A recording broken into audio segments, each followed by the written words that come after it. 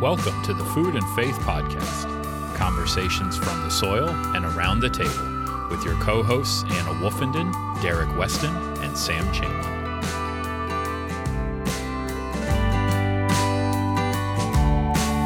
Hey everybody, welcome back to the Food and Faith Podcast. This is Derek Weston. Happy to have you back with us.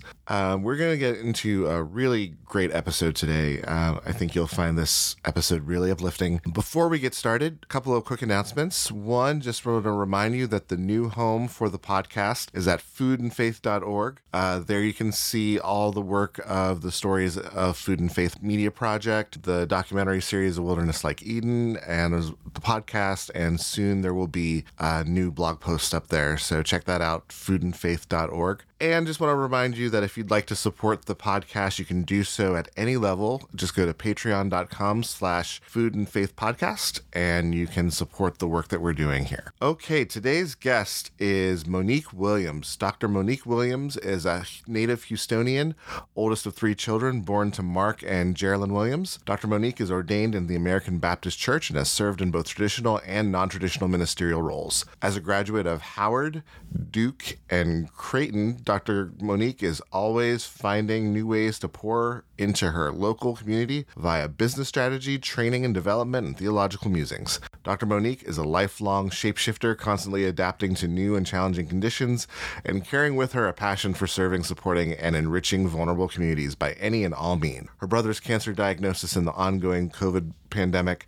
have informed and fueled her newest interest in returning to God in nature, understanding food and land sovereignty, and curating healing spaces for vulnerable communities. The Heirloom Foundation is Dr. Monique's response to this reconnection to family land and promise made to her grandfather that the family land would flourish for generations to come. This initiative gave Dr. Monique a new commitment to land preservation, community learning, and building legacy. And you're going to hear that whole story in our interview. So with no further ado, here's Dr. Monique Williams. All right, we are here with Dr. Monique Williams. Dr. Williams, thank you so much for being with us today. Thank you. Thank you. I'm excited.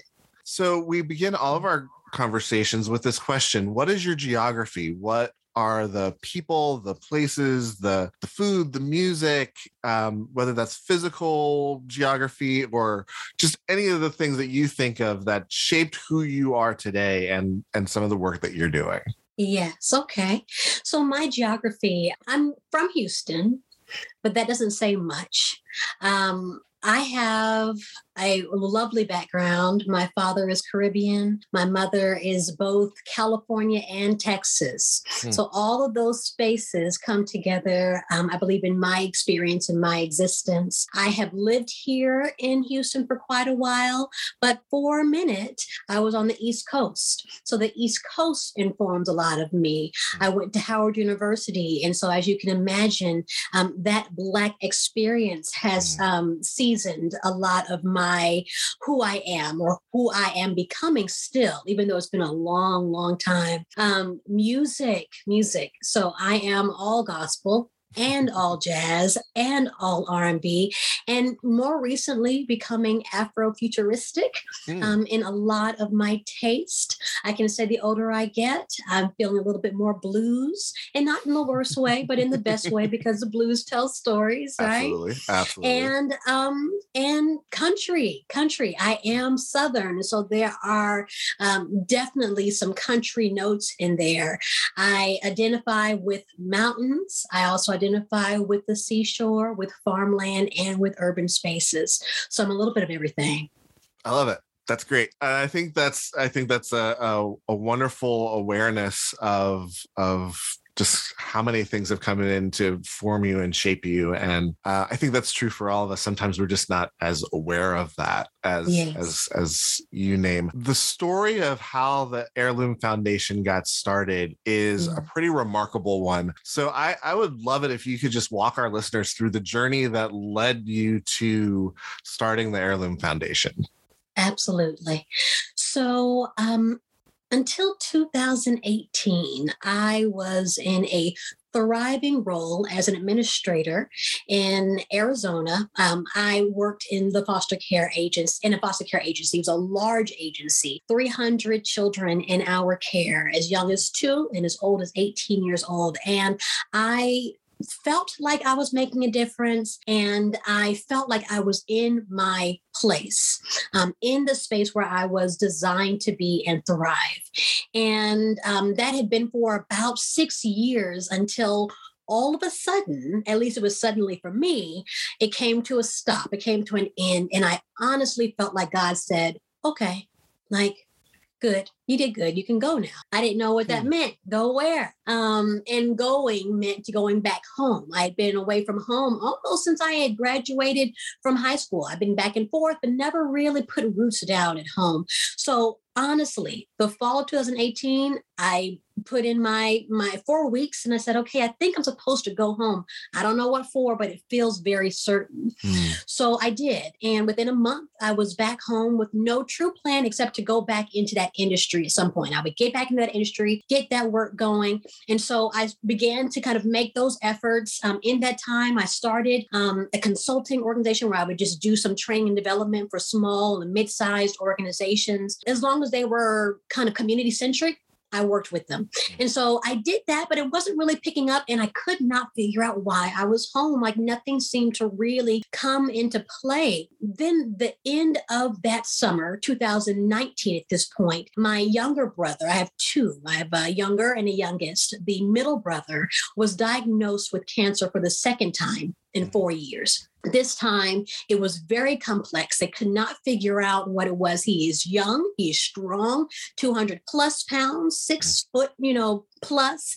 And this cancer came very quickly and very strongly. And so in that moment, I was called on to be a caregiver. That is when I thought, okay, God, this must have been why you needed me here. So I'm home and I become a caregiver, a primary caregiver for about 9 months. I tell everybody that my family was in its own pandemic and had been quarantined long before we knew anything about COVID. Because of this cancer, we didn't know, we couldn't go anywhere. We didn't want to interact with anybody because we didn't want to bring anything to him. In that time, as he was, kind of struggling with this and in this particular challenge, my other brother and I were told that at some point we might need to donate stem cells. We didn't know what that meant. But at that point, when I was told that, I went completely clean and plant-based and I began to run.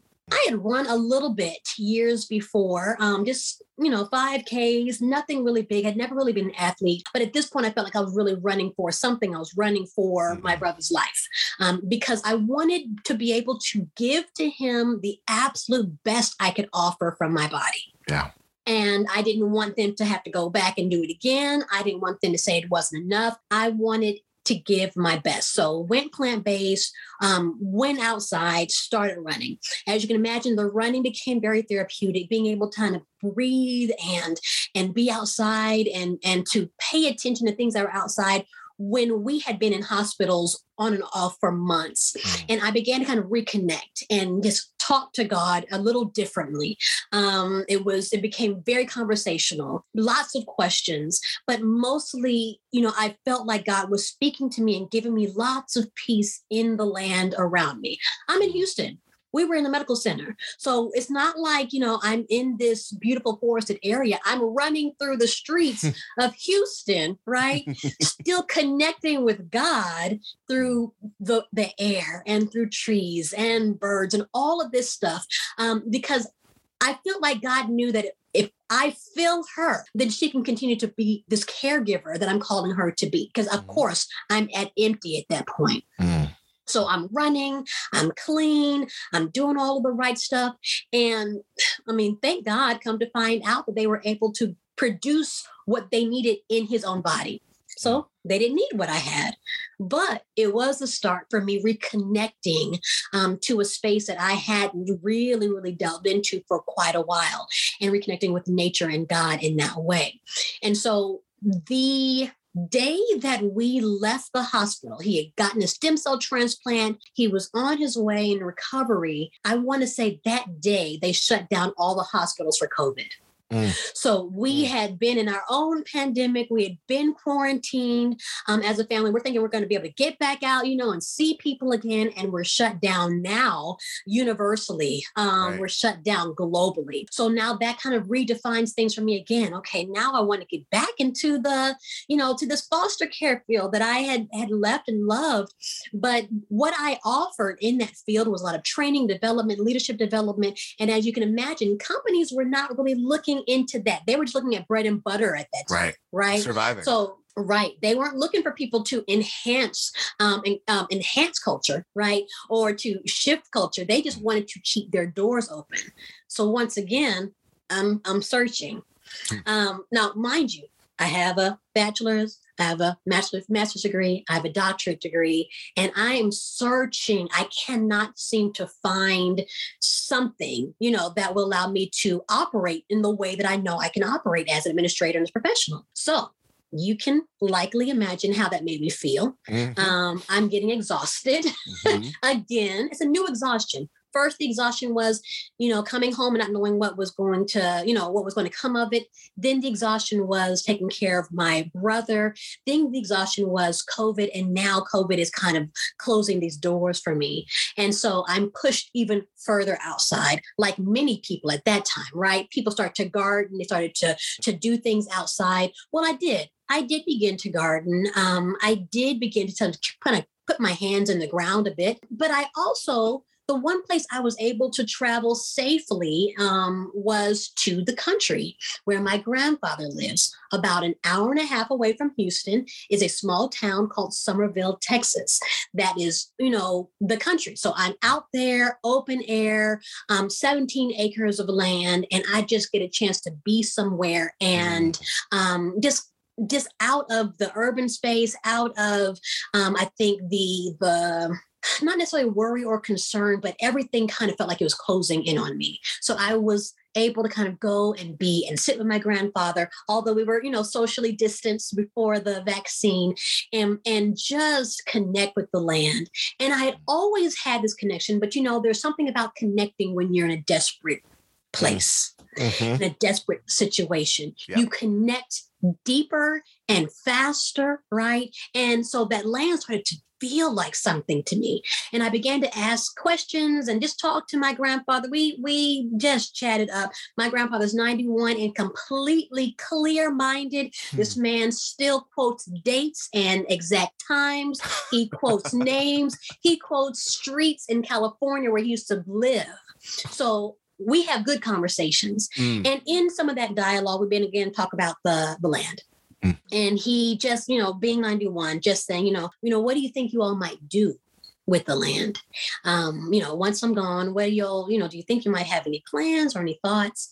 And I didn't have a plan, but I decided that moment I would make a plan because I needed to give my grandfather some reassurance and some certainty that things would be well. And so that conversation planted the seed for the Heirloom Foundation. I didn't know what I would do, but I did know that I wanted to resource this land so that we could use it for some sort of community initiative. And to resource it, of course, requires money, requires some sort of funding, of course, but just support. And so the Heirloom Foundation was originally about, let me try to figure out how to raise money to maybe kind of give back into this land, to bring it back to life. We have 2 small ponds. We've got all of this land. We got some cows, bring it back to life, resuscitate it, maybe create a community garden. Those were my general thoughts. But then the more I got into it, the more I began to do some research and just look into people in my generation and before who are interested in work with the land.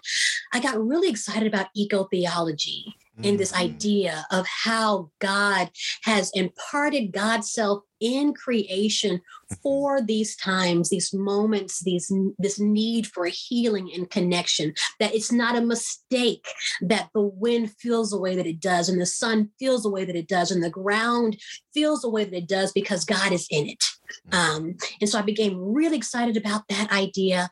And I also became excited about the idea of possibly just kind of ushering us back to the land. I think it's a bit of a renaissance, but I do think that the time of enslavement has separated us from the value of just being on land, not Yes. producing, not doing anything per se, just being connected. I feel like we are separated from that idea. Mhm. So, I started thinking about it. And so I was like, well, Heirloom could also do that. We can kind of usher people back into that space. And so right now, the long-term vision, of course, is still that community garden, is still being able to kind of draw people into a beautiful healing space to allow for those who are differently able, those who are marginalized, those who are vulnerable, those who just need a space, caregivers who need to rest, just to be somewhere and to find and experience healing. That's long term. But short term, I do want to continue to create virtual spaces and eventually more in-person spaces where we're having dialogue about how people have employed nature to work through and past their trauma. Because we all experience trauma, of course, but in our community, we experience it much differently than most. And I think that it takes a unique space for us to work that out. And so I began that dialogue actually on IG Live just a month or so ago in My Nature. And we've been having great conversations. People have experienced domestic violence, child abuse, they've experienced depression, and many of them have said, I've gone back to the earth. Whether it's a natural practice, a natural ritual, a natural product, or a natural space, we are inclined to that because we have always been inclined to it. And God has always been there, and our roots are deeply dug into those natural spaces. We just haven't talked about it lately. And so that is what I'm hoping to also offer through Heirloom. So that's the long and short of it. I love that story. Thank you. And I wrote down a million questions. So I'm going to try and get through as many of them as I can. Because you're sharing the story just sparks so many things for me. You kind of talked about as your brother's in the hospital and you're running and your experience, even in the urban setting, you're experiencing God through being outside and being through nature. You're seminary trained, been in the church. Was that a first experience of experiencing God through nature in that way? Good question. It was not the first experience, but it was, I can say, one of the first times that I felt like God was like filling me back up. So yes, you go to a mountain, you go to the foot of a mountain or a mountaintop, you're going to experience God. I lived in Arizona. I went to Sedona all the time and, was just there and knew God was present. But I felt like in that time, as I mentioned before, desperation forces you to connect a lot deeper. And so I felt God speaking to me a bit differently. I felt God filling in some gaps and some holes that were clearly formed by the experience that I was in. And also this reminder from God to say, I need you to stay full in order to give. I dealt with a lot of caregiver guilt, this idea that I was the one able to move and go and have freedom, and he couldn't. And so for a while, I kind of joined him in his box. I felt like it was my duty to kind of lay there with him. It was my duty to suffer with him the way that he was suffering. Yeah. And in running and going out, God was giving me permission to live well for myself so that I could care well for him. So we were having a whole different conversation during that time. Before it was like, oh, God is great. Yes, it's, Grand Canyon. I feel you, God, And then, but this time it was like, I'm filling you for a purpose. I'm giving you permission to live and thrive for this purpose. I'm giving you space to be for this purpose. And so it felt it was very therapeutic. It felt like therapy. It felt like God saying, like, I'm answering your questions. What else do you have for me? I'm filling your gap. What else do you need? Yeah. Wow. I love that idea of nature as therapy, of being in nature as therapy, as being in nature as being being a trauma-informed experience in some ways, of allowing yourself to feel the pain, feel the hurt, feel the brokenness. But this is a situation, and I think it's true that so many of us have those moments of awe in nature, but you're also talking about a moment of you're being the soil that was being prepared. This isn't just that awe of being in nature. That's you're being recharged, and it sounds even like an experience of call. In being in nature. Yes, and I love that you said that, because I think that we tend to look at kind of like our call narrative, whether or not we are in ministry or not, but we use that terminology in ministry, right? The be called. That we think that it's a one-time event. That's right. That we are called once, and we're supposed to have clarity in that moment and then move forward in that with no question. And that just is not true. God calls us and calls us again and calls us again as we pivot in the work that we're already doing, as we're becoming more of ourselves. And so I do agree with that idea of kind of being called again. Another term that I use in that experience is being remembered, to be placed back together. So one, I'm remembering God, right? I'm reflecting on God. I am recounting who God is and who God is being in that moment. But God is then literally piecing me back together for a greater and higher and continued purpose. So the idea that God through nature remembered me is also a big part of that experience. Wow. Yeah. That's beautiful. So I want to go to your grandfather.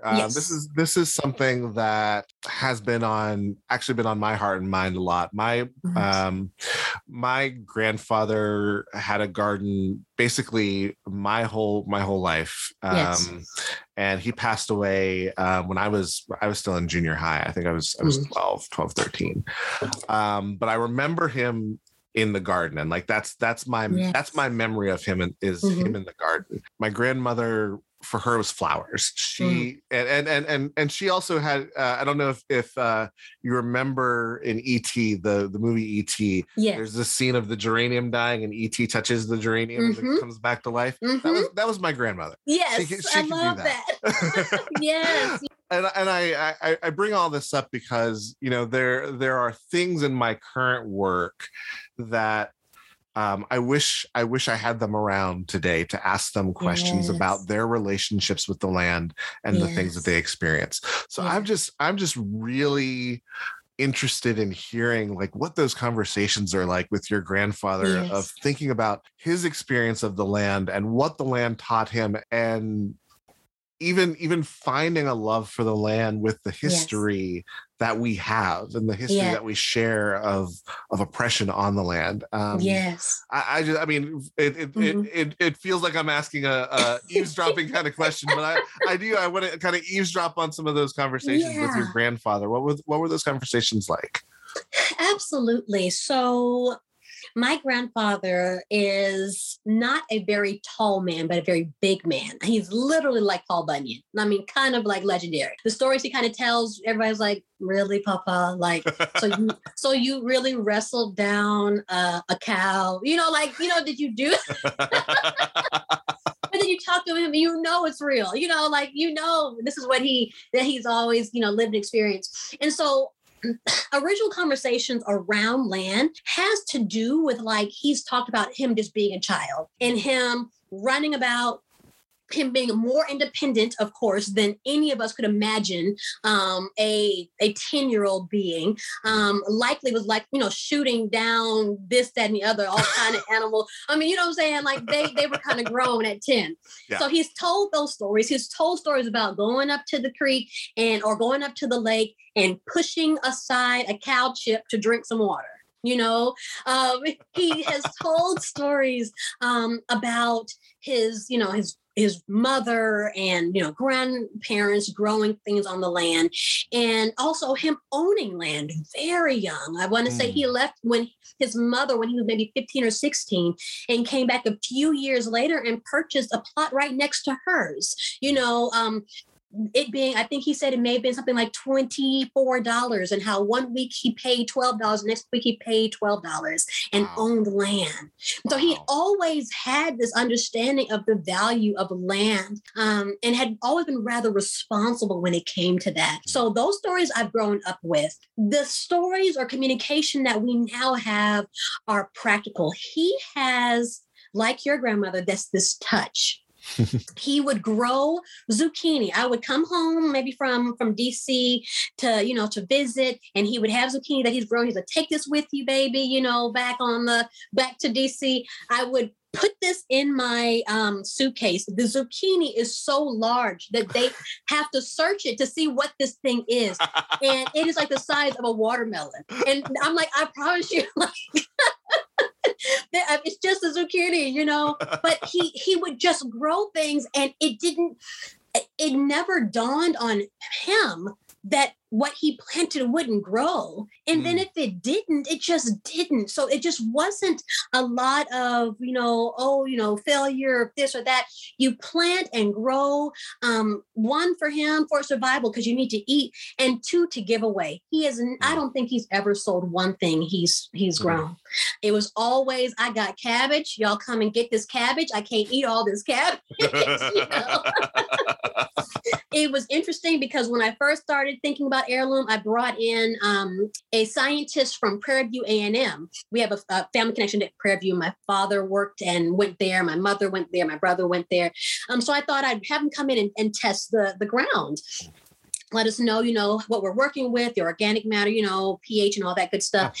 And we did that, we found out what area was the best and everything like that.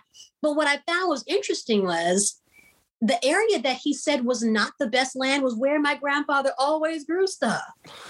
I was like, I feel you. Like, you telling me that this is not the best ground, but this is the only place he's ever really grown, and it would thrive. He is a farmer's almanac person. So he'll ask, if I say, what should I plant this year? He'll say, did you look at the almanac? What does it say? Plant this at night, plant this in the day. He says, plant your root vegetables on one day, and your vegetables that are going to grow up on another day. He has this natural, innate knowledge of land and earth that I know he did not read up on. I know he didn't Google. I know he did not go on YouTube. This man just knows what he knows because it is in him. So we have a lot of dialogue about that. And he loves now that I'm talking to him about things practically. So we'll call and talk like, I planted the greens and they're not going fast enough. What should I do, Papa? And he'll have these ideas. He'll say, you need to go ahead and break some eggshells and put it around these other plants so you can kind of prevent the snails, that kind of stuff that you do hear online. You can Google and find it out, but he already knew that. He didn't need Google. Yes. And so his stories are kind of all about, but always having been connected to nature, never any fear of it. He calls himself a country boy. He has lived in Houston. He has lived in California, but he currently lives in the country, and he just loves the pace of it. He creates his own pace, and he's just full of practical knowledge. Just do this like this. And if it works, great. And if it doesn't, it's okay. And that for me is good. We're in a generation of us that are suffering from, we're type A personalities, right? We're suffering from imposter syndrome. We're suffering from depression. Everything has to look this way. And for him, it's like, not so much. Not so much. So yeah, that's kind of what I get from him. And it changes from chat to chat. Oh, you might want to know this. You mentioned a little bit about kind of race and our connection to the land in that way, especially as it comes to racism. And so he has told some stories too about family being kind of swindled out of their land or their money because someone has purposely targeted them in some way, form, or fashion. So we, of course, are not excluded from that experience at all. He tells a story of a cousin who had inherited land, had no idea what that meant, had no background on how to care for it, and had no additional money, lots of land. There was a sheriff, a white sheriff, that watched him and wanted that land and found out he had this land. So he goes to him. He was young, knowing that he didn't know anything about this land. So he said, hey, let me just pay you cash. Here, I'm going to pay you full cash for this land. I'll take it off your hands. He's thinking this is a great deal. I don't have to worry about this land. They exchange. And then that my grandfather will tell it like this. He'll say, that was on a Saturday morning. This is how his memory is. Saturday night, this cousin goes out drinking. The sheriff knows that this cousin is a drinker. So he goes and watches him while he's drinking. It gets to a point where the sheriff decides, okay, I'm going to arrest him for public intoxication. And he arrests him and he charges him the same amount for bail as he had paid for the land. Wow. That's one story. That's one story. And these things are intentional. That's systematic. That's let me think about a way. This is not happenstance. Right. And so that's one of many. But yeah, definitely have experienced that. It's so important that we keep these stories alive. Yes. That our grandparents have told us. And I think it's crucial that we're especially telling the stories of rural Black people. There's so much documenting, life kind of post Great Migration in the urban centers, but there is a story of rural African Americans that is being lost.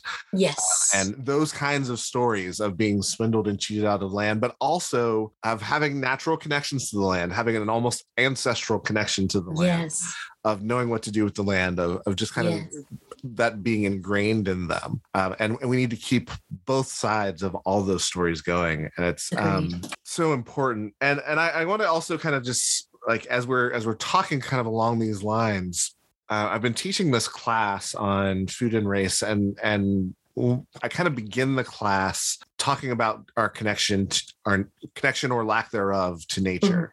And one of the books that I use is Carolyn Finney's Black Faces, White Spaces. It's a wonderful book. And I think that there is, you kind of talked about it as you were telling the story of Heirloom. I think there's a sense to which it's progress for us as people of color to move away from the land. That's the story we've been told, that it's progress. And I think it's led to a lot of dysfunction for us. I think it's led to a lot of just we're losing a lot. We're missing a lot. So I'm just kind of interested in your work of reconnecting Black people particularly to the land. What are some of the challenges that you face in getting people to rethink about that connection? Right. The challenges, I think, would come with what we have mentioned already, this idea, the success of our enslavement. We don't want to put those two words together, but it was so successful that the things that we did naturally, that the country still thrives off of, the way that we planted, the way that we, approach land, the way that we were sustainable. Now they've gotten away from that with the Industrial Revolution and all that other stuff. But what was successful in the enslavement was I almost feel like it made us hate the land, right? We were required to produce things under duress, under such conditions that, a civilized man doesn't do that, right? A civilized family, a civilized, husband and wife will not allow their children to work on the land, because civilization means that someone else does it, but it definitely does not mean that I put hand to plow. It doesn't mean that that I sweat for these things. And so we have separated ourselves from it, or have been separated from it, because, as you said, progress means as far from the land as possible. And now it has tricked us, because this area, I want to kind of be specific about our area. The area that of Somerville where our family land is, we are on a kind of strip of road called Centerline. And Centerline is an area where the government had decided they were going to bring in a major freeway. And they were going to come through. And this is not unique, right, to our experience. They're going to come through this particular community. And so the community came together and decided that they were going to have to protect their space. And they became were distinguished as a 100-year community. So this is a 100+ year community. And so you've got my grandfather and those his age and maybe slightly younger who were invested in saving this land. But now you've got my generation and my mom's generation selling this land and not feeling as connected to it because it's over there.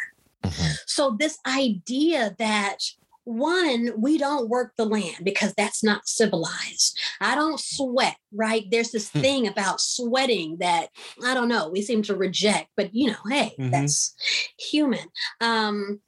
That is out of sight, out of mind. So you've got that too. Like, I don't see it. I don't get a chance to go out there. Money. We do struggle as a community with not having dollars that last past a couple of weeks. And it certainly don't last in our communities more than a couple of hours. And so, offer money that we've never seen before in cash, and we're giving away land by the droves. I've got family who inherited hundreds of acres and they are selling hundreds of acres. Wow. So the challenge is this, the way that we look down on the effort and the beauty of the land because it's no longer civilized. And that's the language that we were given, right? We looked at that idea of whiteness and said, that's what it is. However, those who have benefited from this language created by this whiteness, have never let go of their land. They didn't say anything. They held on to it and they pass it on. Right. But they make you feel like you shouldn't do it unless it's for them. Right. And we bought into that.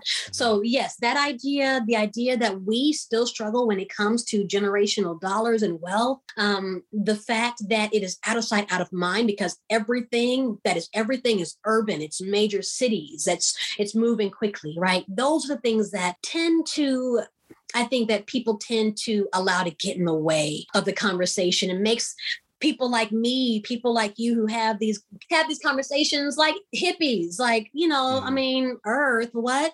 Yes, Earth. We can't live without it. Yes, sustainability. Yeah. Because without it, we won't have it for our children's children. Yes. And so I think that I encounter a lot of intrigue first. Because that's just not what we talk about. We talk about being doctors, lawyers, and engineers. We talk about what city you live in, right? We talk about whatever it is that has nothing to do with us having to put our hands in the dirt and produce and create. That's so real. The idea that somehow we would be going backwards to work on the land is endemic. Tell me a little bit about. So I follow you on Instagram, and I see some of the programs that you run, and I see a lot about self-care and healing and trauma. Yes. This kind of, and I know that this is a fairly young program, but yes. Tell me a little bit about what the program of the Heirloom Foundation has looked like so far. Yes. So far, it has just been, we're still under about 10 episodes, but the program came from the idea that I knew that as we're working on creating the space physically on the farmland, that we would need to create a space virtually. And that we wanted to have a unique space, and we wanted to have a space that felt very familiar, felt like home, right? And so this idea of healing in land, while not new, I think is still newer language to many of us. We're all learning, like as we're doing all these hashtags on Instagram, we're learning that there is this eco theology where people are like, what is that? We're learning about ecotherapists. I ran into an ecotherapist, we're learning that people may not have call their journey a journey to nature, but they're doing it through business. I'm going to begin to do natural products because my brother experienced, this illness and he needed to be without products without aluminum, right? That to me is still very much connected. And so I feel like stories are sacred. And I feel like I want Heirloom to be a kind of a curator and a holder, a library of story. We mentioned that before, with my grandfather, with our grandparents. And I feel like as we tell stories, people will find their way in the story. I'm finding that people on Instagram will say, gosh, that's me. Or I didn't realize there was a name for that, right? Because they just hadn't heard anyone talk it through. So this summer, I actually had an opportunity to go to Ohio, to the Methodist Theological School in Ohio. And it's in Delaware, Ohio. And I literally, this was, people would call it happenstance. I call it the Holy Spirit, but I'm interested in eco-theology. And so I wanted to just be somewhere that practiced it. MTSO has a farm on their land. And so I wanted to be there. I wanted to farm with them. I wanted to take a course, and all of that. And so I was able to go there and do that. And I spent 1 week, literally, I think half of the week was harvesting potatoes. We harvested thousands of pounds of potatoes. But this also was coming at the end of a moment of clarity and understanding for me, a moment of, I think, silence, I felt like, from God. And I remember being in this potato field. I'm completely like encrusted in dirt because I think it may have started to rain. And I remember just harvesting and everything getting very quiet. And just pulling and pulling and filling and filling. And once again, getting that same sense that I did when I was running for my brother, that God was filling in some gaps and remembering me in this space. And so just this idea, I've carried this with me. And so I said, okay, well, how can Heirloom create the same space? And that's what In My Nature is. That's what this programming is. How have you been remembered by nature? And what was it that drove you there? What was the travesty? What was the trauma? Because we could all name at least one. That's why, as I mentioned before, I had somebody who experienced domestic violence and found healing in plants and planting and showing others how to do the same thing. I found someone else who had experienced child sexual abuse and then proudly showed me her lemon tree that she grew when she began to be able to talk and tell her story, and how this tree is growing alongside her growth as she's becoming free from this trauma. I've heard from people who are doing work in cannabis because, as we know, many of us are still in prison, and this is becoming $1 trillion industry. And we may not have said it before, but we've used this particular material to find some sort of relief from the world around us. So these things are common. I think it's just important for us to give language to it and to give space for people to work it out. And so we're kind of working it out in that virtual space. And people are realizing things as they're talking, whether or not they are the guest or those who are observing, but they're realizing that they've had these connections, or they keep saying, I've got to get back to doing that. And that's our point. I want somebody to say, quietly, if they don't say it out loud, I've been through the same thing and I'm going to try what they are doing because I need something. I need relief. I need an answer. I need peace. And I'm getting some of those ideas from this space. So that's what that's kind of, it's how it's shaping. And we'll see, how it is. You kind of begin something and you just watch it shape itself. Absolutely. So we'll see how it goes. I want to ask this question, and I'm not sure. You can tell me if it's not an answerable question. What is it about being in nature or being alongside nature that allows for trauma to heal? Like if we're like putting you're beginning to put language to something, and I'm fascinated by it. I've been researching a lot about horticultural therapy and things like that. But what is it about being in nature, alongside nature that allows that space for trauma to be faced? Yes. To be admitted, and to ultimately at least begin the process of healing. Yes. No, that's an excellent question. I do think about that often. I feel the challenge with trauma is that it lives in us. It's so internal. So it happens outside of us for many of us, but then it just begins to reside. I told a friend of mine who's a therapist recently, I said, I just feel like my trauma is under my skin. So it seems to kind of take residence inside of us. And I believe that one thing nature does, one thing that being out and exposed to, I guess, the natural world around us, is that it takes us outside of ourselves. We literally, many of us abide with our trauma. We co-inhabit our bodies along with our trauma. Like, come on, trauma, let's go to bed, right? Come on, anxiety, come on, everybody, it's time to go to bed, time to go to sleep in the morning. Good morning, trauma, right? Like, good morning, heartache, that's that song. So we coexist, we reside alongside. Trauma's existence literally kind of like operates to the beat of our hearts and to the depth of our breath. Like, it's right there.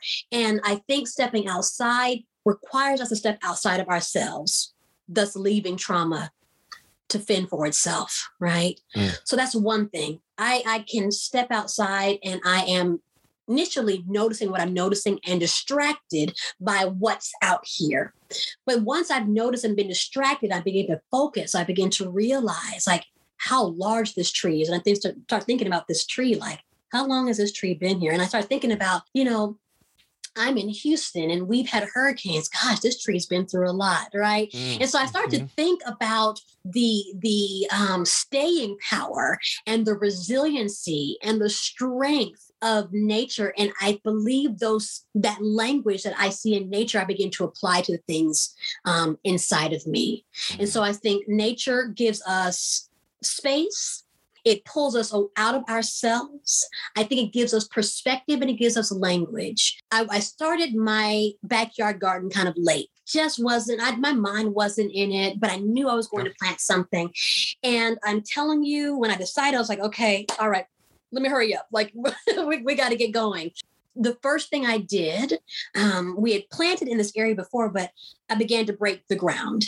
I wanted to break it because we hadn't done anything to it for several months. And so I'm breaking the ground. And I realized that right now, that was my favorite part of gardening, to break the ground, right? To literally throw this tool over my shoulder and to break the ground. And to know that as wild and as random and almost as reckless as this motion is, this work is, it is absolutely essential to the growth of whatever it is I put in the soil.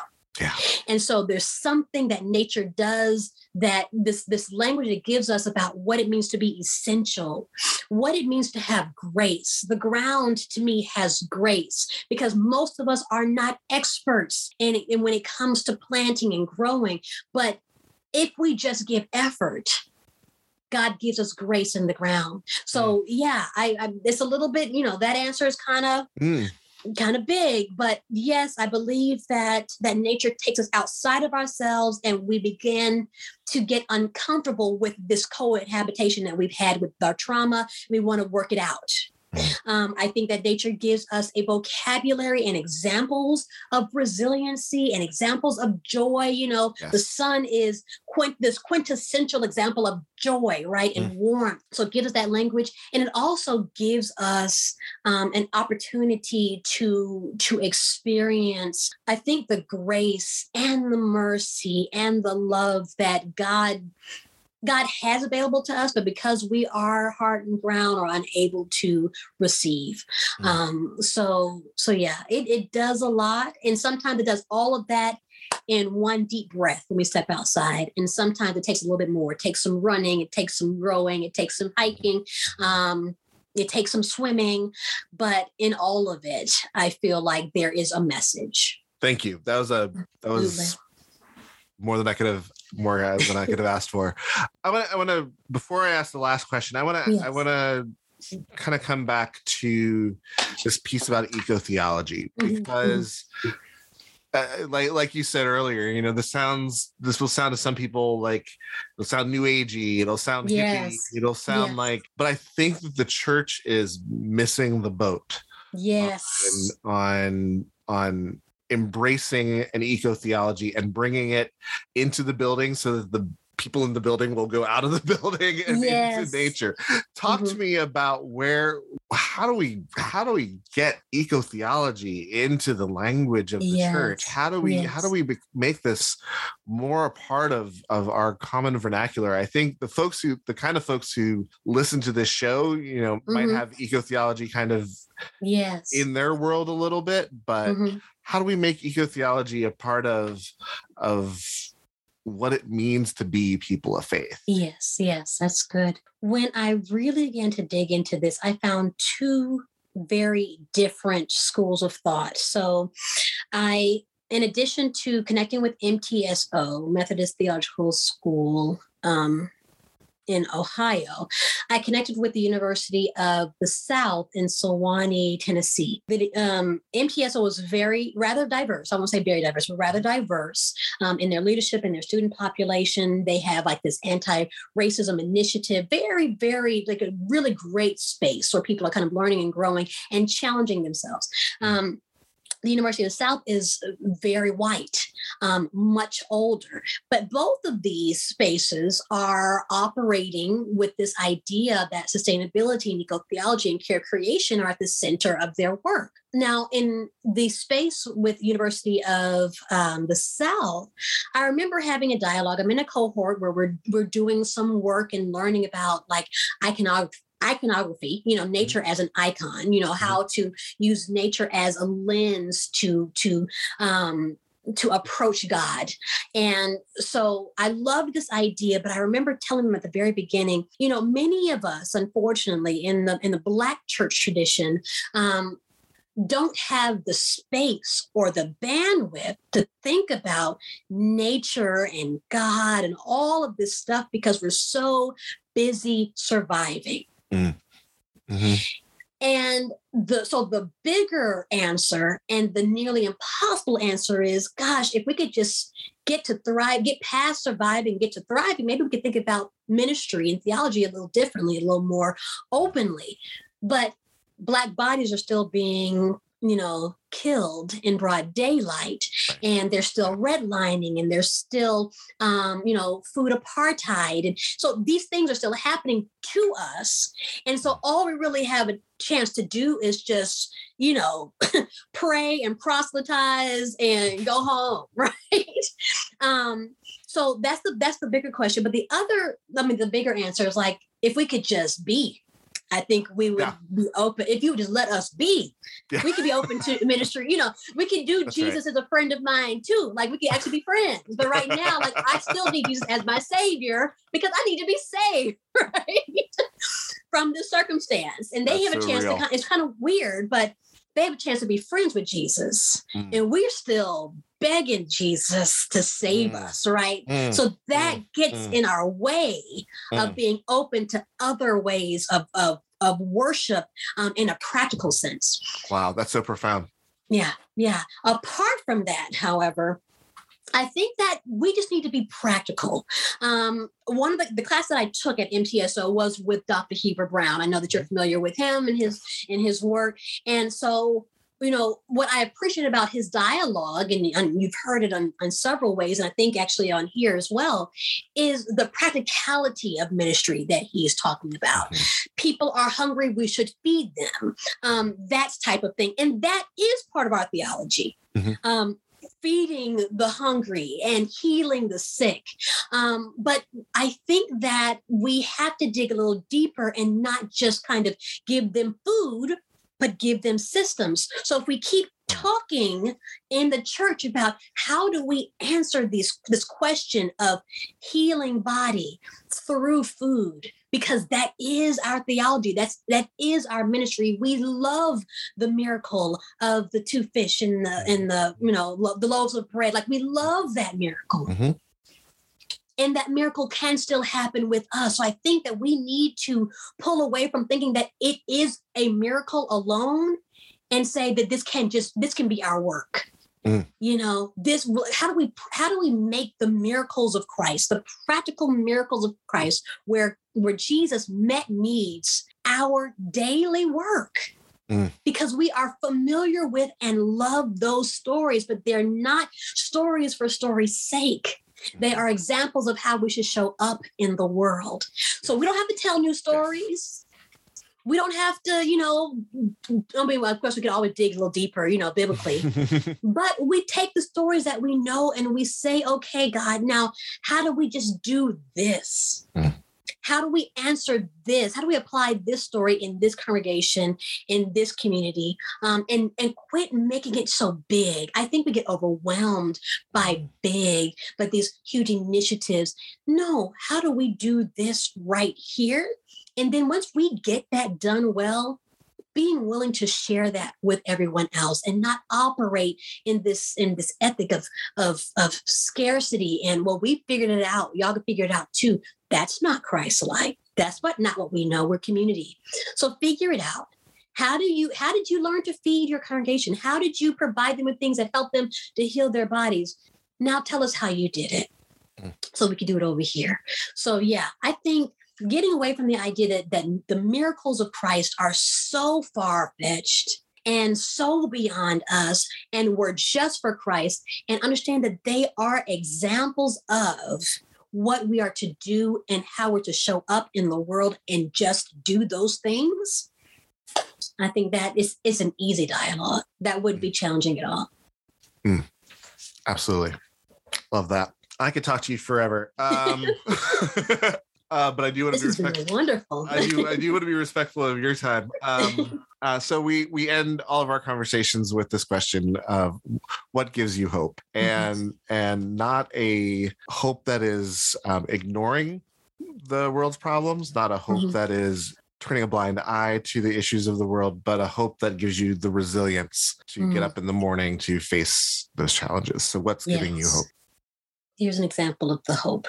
After when the pandemic hit and the world shut down and we had to go inside out of fear and necessity, I remember stepping outside maybe a week or so after the shutdown, and the earth looked different. It looked like Bambi, like a scene from Bambi. The birds were chirping, the squirrels were frolicking. You know what I'm saying? The sky was a beautiful blue. The grass was greener, just because we stepped back and we gave it a second to rest. The hope is that God is patient and patiently waiting for us to heal and to sit back, to reflect, and to prepare to be whole and to heal. And he's shown that, God's shown that in the way that nature does that. The hope is that God is right here, waiting patiently. And that allows me to say today wasn't the best day, but tomorrow the sun will rise and the birds will sing. The grass didn't stop growing just because this, initiative did not go forth. The wind still blows, that nature continues to show us that life goes on and can go on well if we live in community and respect of this space. Like, I open my eyes and the world is still there, no matter if my eyes are swollen from tears the night before, right?